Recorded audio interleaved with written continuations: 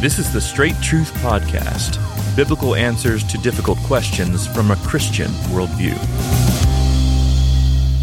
Well, I have a couple questions I want to ask as it relates to dating and then premarital counseling leading up to marriage. And we often get questions, let's be honest, about this.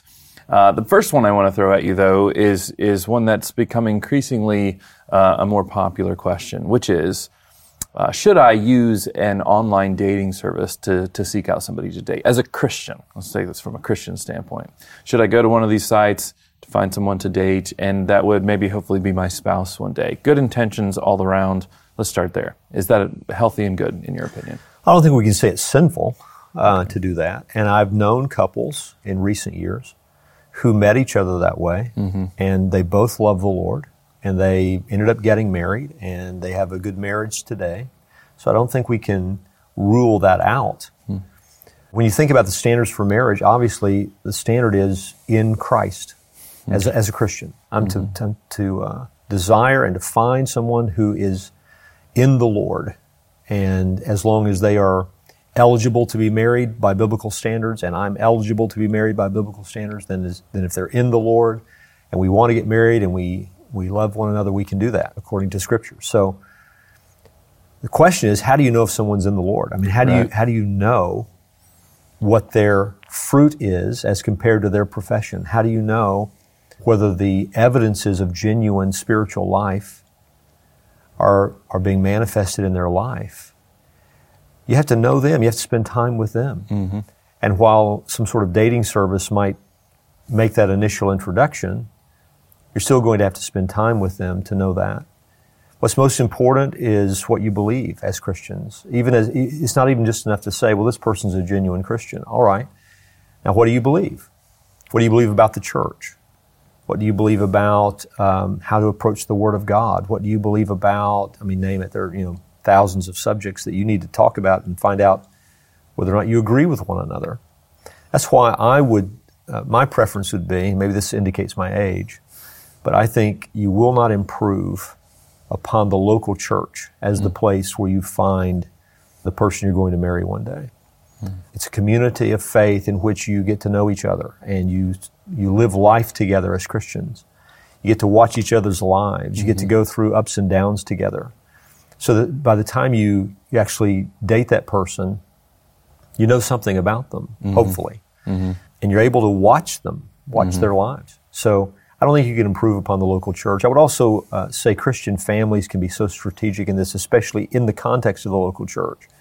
So families that have spent years together, and now their children have grown up, and so you not only know something about that individual, you know something about their family history and the belief system that's present in their family. This becomes very important when you talk about issues like divorce, the permanence of marriage, and what kind of model has this person had set before them in terms of how to navigate marital conflict.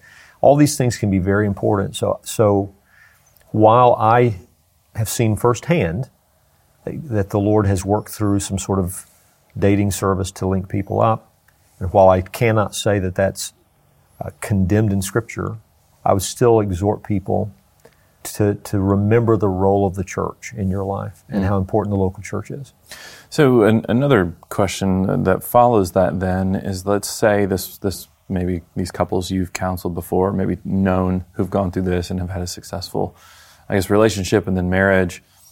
You emphasize pretty strongly premarital counseling to leading up to marriage. How can that happen if you have an online relationship taking place outside of the context of the local church? Yeah, you can't, and not effectively anyway. So, as I said, even though a dating service might link two people up, they still have to walk through this together. Now, where this could become difficult is if they've met in different states. Or countries. Different countries. We've known that, haven't we? We've seen that situation. And it's going to present some real difficulties. That's the best that I can say. Well, let's just say this, how important is the counseling that you do? It's very important. Before marriage. Because now it's not just the two of you getting to know each other. It's someone probing that who loves the both of you. Someone who has the Word of God in hand, someone who has spiritual wisdom due to years of walking with Christ, hopefully. I'm setting up the ideal scenario. Someone who himself has a long-term marriage that is proven, And so they understand the conflicts and the difficulties that are involved in every marriage. And so they're going to look at you in the face and ask you some really hard questions and press on some issues that you need to think about that wouldn't just occur to you outside of that kind of influence. It's very important. And so at some point, I say, even if you've met someone that's across state lines or in another country, you need to together sit down with someone before you get married and go through that kind of counseling. It helps prepare you for that wedding day and your future. Does that person need to be a pastor? I think ideally it is a pastor. I think we've diminished the importance of the local church in our day. I would strongly exhort that person be a pastor. Pastor, next question is really from a woman's perspective. This question came in from a female listener. And her question is this, where's the line of submission in dating when you're not married? And what she means is, let's just paint a couple scenarios. Number one, if you're a young woman, 21 years old, you're still living at home, you're engaged to be married, but you're in your father's household, and you're submissive to your father. But now you're engaged to be married. You're pure. You're looking forward to this moment. When do you kind of shift over to being submissive in the Ephesians 5 sense to your future husband? Or is it marriage when that happens, or is it some earlier time? But then another scenario might be a little bit trickier. I'm interested in how you'll respond to this. Is that if you have a woman who is, say, 30 or maybe even 35 years old, getting married a bit later, and is now engaged, but maybe she's not even living at home.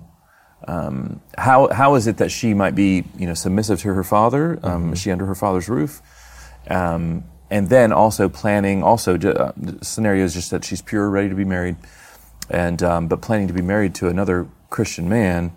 Is she submissive to him during that time period, or is it just marriage? Yeah, those are great questions. So if you think about the submission that exists in a marriage, you're talking about two roles that belong to a covenant relationship. To a one flesh bond. You have a head and you have a helper.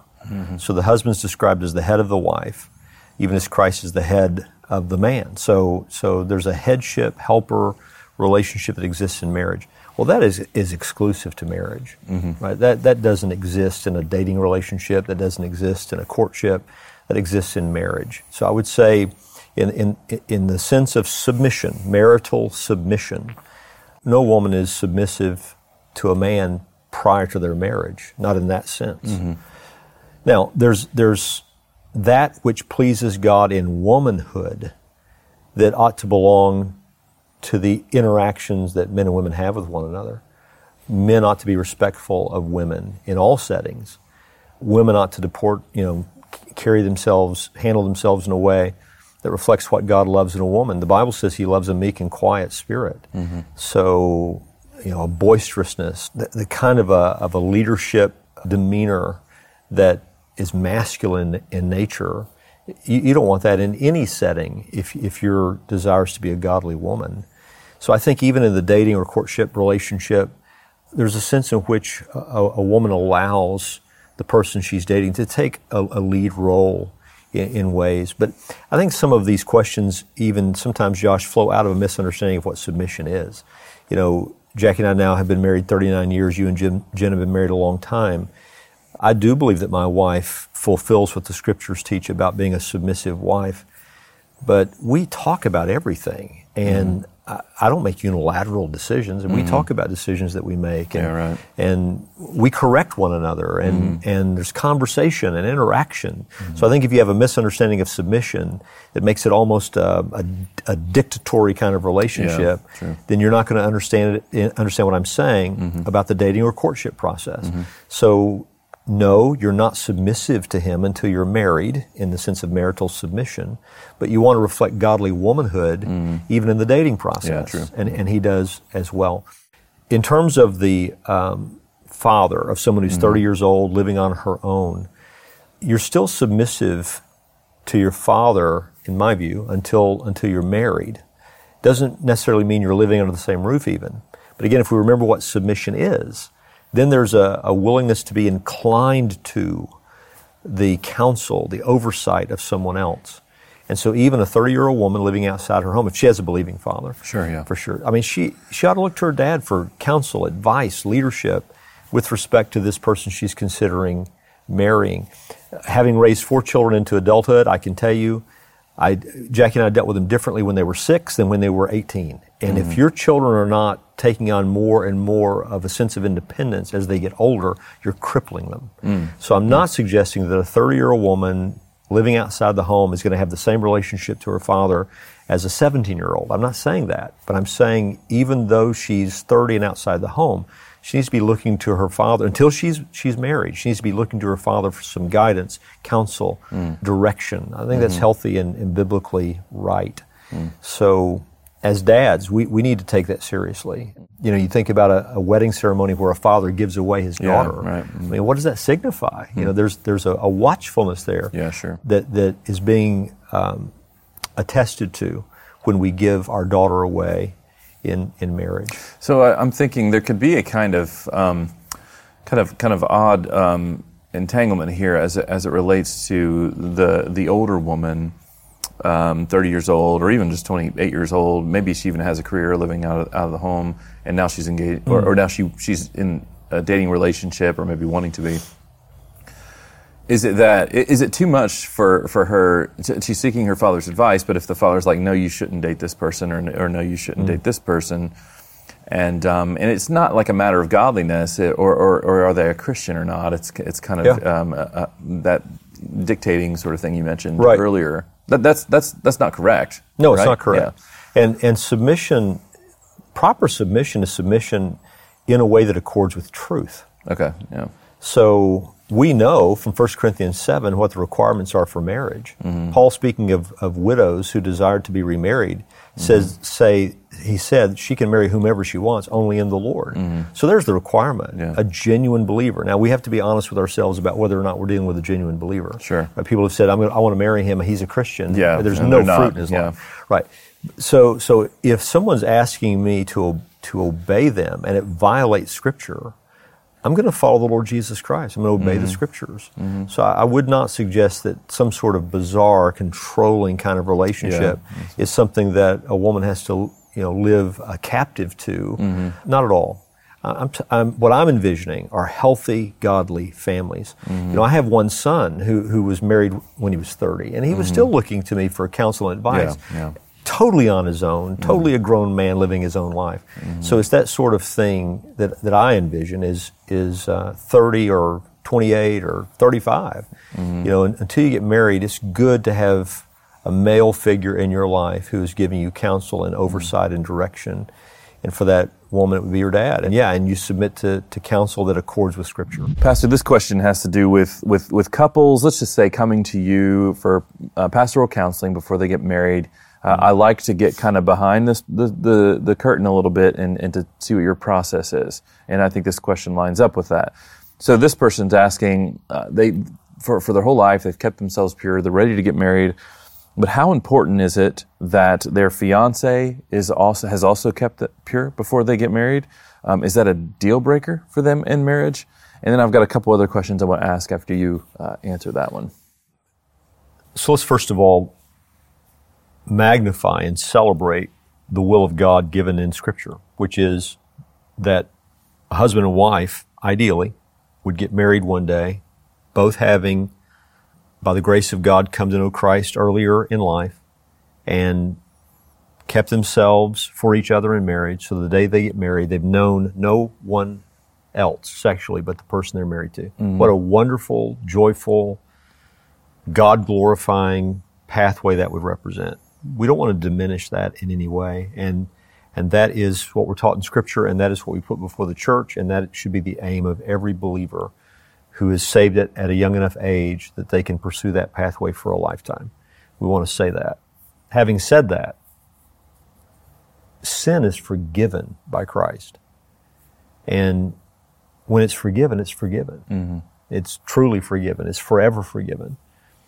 And the idea that, let's just assume we're talking about one person who's kept themselves from marriage. Now they meet a fellow believer who's qualified to be married. So that's a whole other conversation about when we're free to be married and not with respect to divorce and remarriage, those sorts of things. But there's nothing standing in the way of these two people marrying each other. They both know Christ.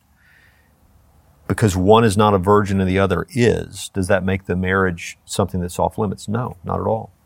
Forgiveness is real. Mm-hmm. Now, one of the things we want to do, I think, in preparing people for marriage is talk about the practical realities that come about in life because of sin in a whole host of areas. I mean, one person carrying a great amount of financial debt into the marriage and the other one not could create issues they're going to have to deal with in the future. The same could be true in this realm. So in any realm where sin has been committed, though it is forgiven, that's not to say that there are not sometimes repercussions that follow after. Would be inaccurate. There are. So you've got to be prepared for that and ready to talk through it. But the idea that you can't have a God-glorifying, joyful marriage because one of the people has sinned previously would just be wrong. What are the deal breakers, let's say, for a Christian marriage? An unbeliever. Okay. I mean, that a believer is not to be married to an unbeliever. That the Bible is clear about that. I think another deal breaker would be clear sign. Let's say both are believers and have a genuine testimony. There still is a maturity level that I think is wise for marriage. Sure. So when you say deal breaker, what I would probably think of is more in terms of delay. You know, let's don't enter into this until we know we're ready. Right. And so I think maturity is one of the things you want to consider. But outside of it, the Bible makes it very simple, Josh, which I appreciate. You know, 1 Corinthians 7 makes it really simple. Say. Yeah. You can marry the widow who desires to remarry. She can marry whomever she wants, only in the Lord. Mm-hmm. There's the qualification. Are they in Christ? Mm-hmm. And so we've talked about it before. I mean, my wife and I, we got married at a very young age. I was 19, she was 18. We were immature in a lot of different ways.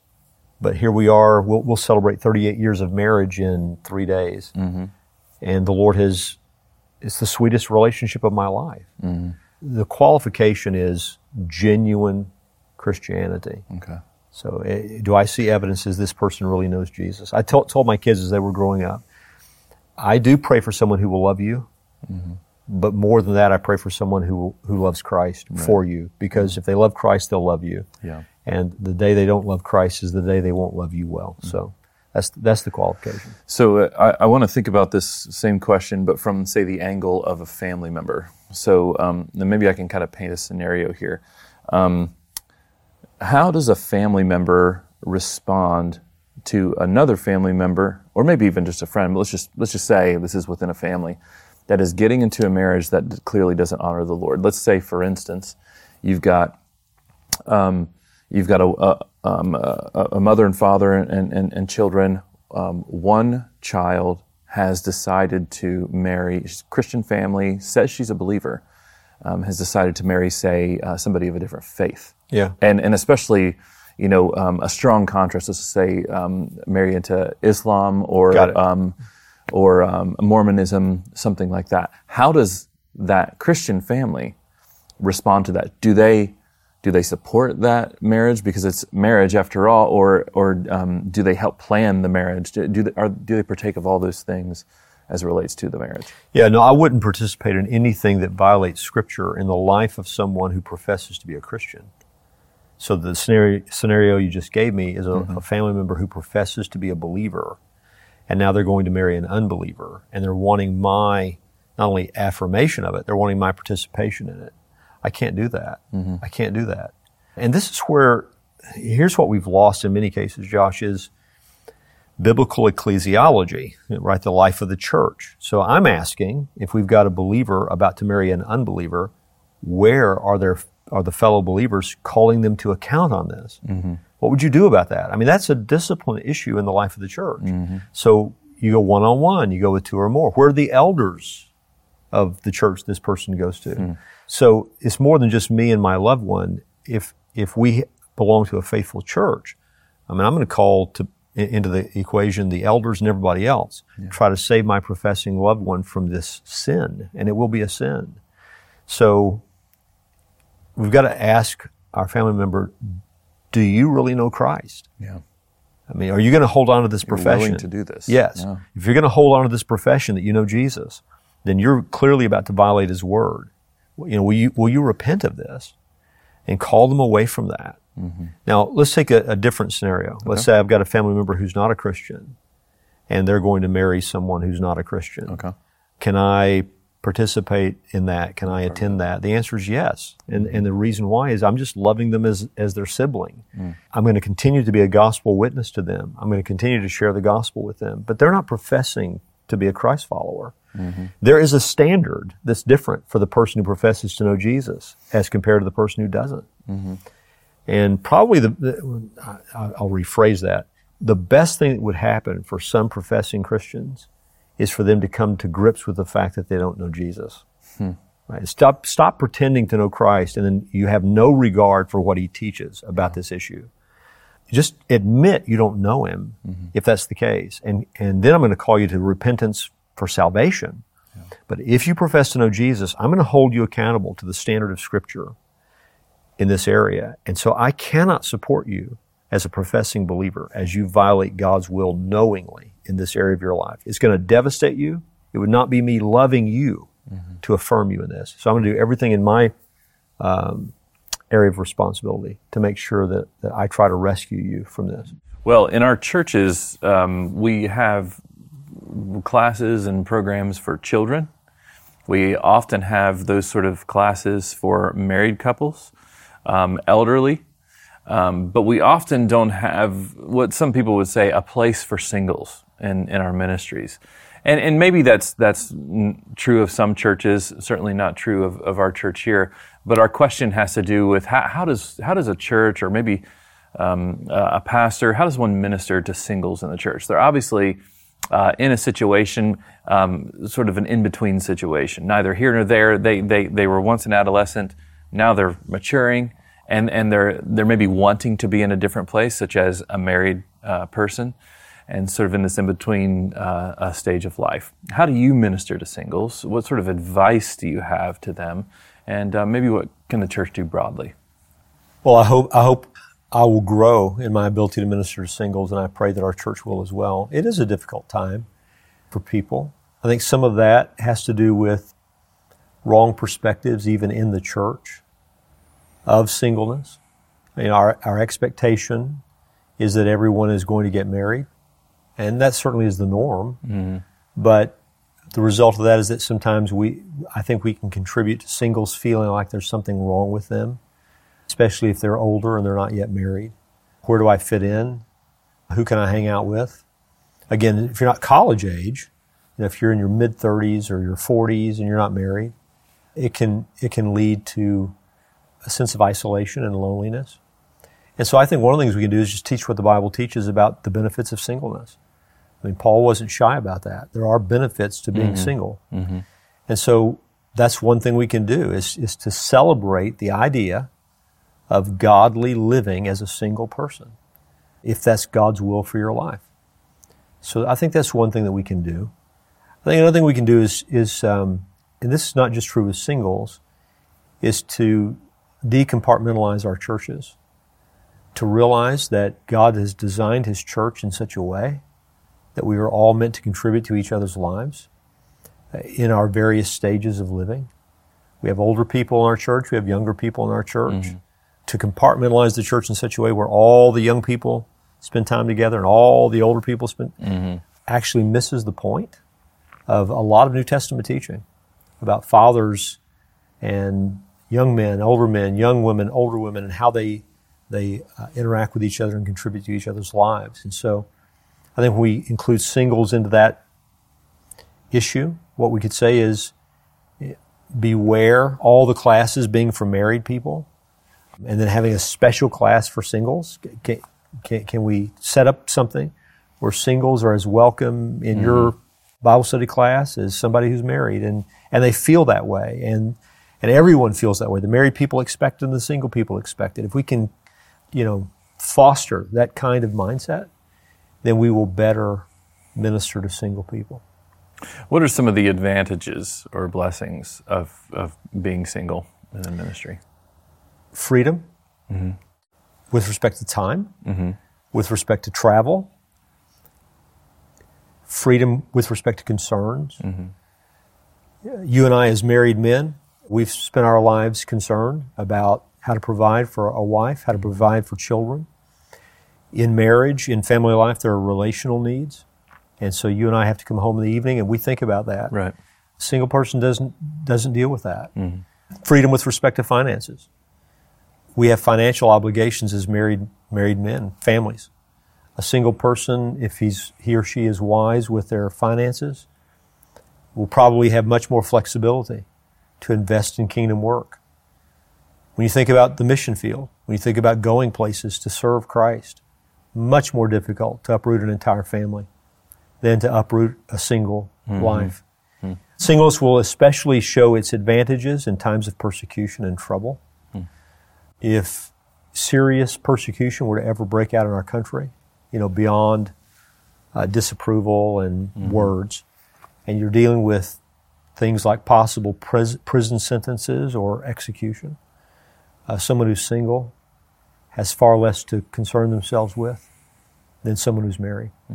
So if you look at the advantages that Paul in 1 Corinthians, for example, will talk about with respect to singleness, just apply those to our culture and to our own lives, and they still hold true. So that's what I would say. I would say to teach what the Bible teaches about the benefits of singleness, to stop treating single people as if they're not really into life yet until they get married, to construct our churches in a way that actually accords with Scripture, so we stop compartmentalizing the church as much as we have, and make it more free-flowing in terms of how ministry can occur. And then to remind our single people that these benefits the Bible talks about will certainly prove to be true when circumstances become more difficult in our culture. Thanks again for joining us for the Straight Truth Podcast. We hope you've enjoyed this episode. Now, we'd love for you to share this podcast and others with friends and family. And the easiest way to do that is by going to our website, straighttruth.net, where you can find links to all of our social media channels. So be sure to like and subscribe to one of those channels and pass the word along. Also, if you could go to the iTunes podcast section and leave us a review, that will help us spread the word about this podcast. And if you would like to help us find ways to continue to produce this podcast, you can find more information by going to the website again, straighttruth.net. Now, Straight Truth is a production of Walking in Grace Ministries, the preaching and teaching ministry of Pastor Richard Caldwell. For more information, go to walkingingrace.org.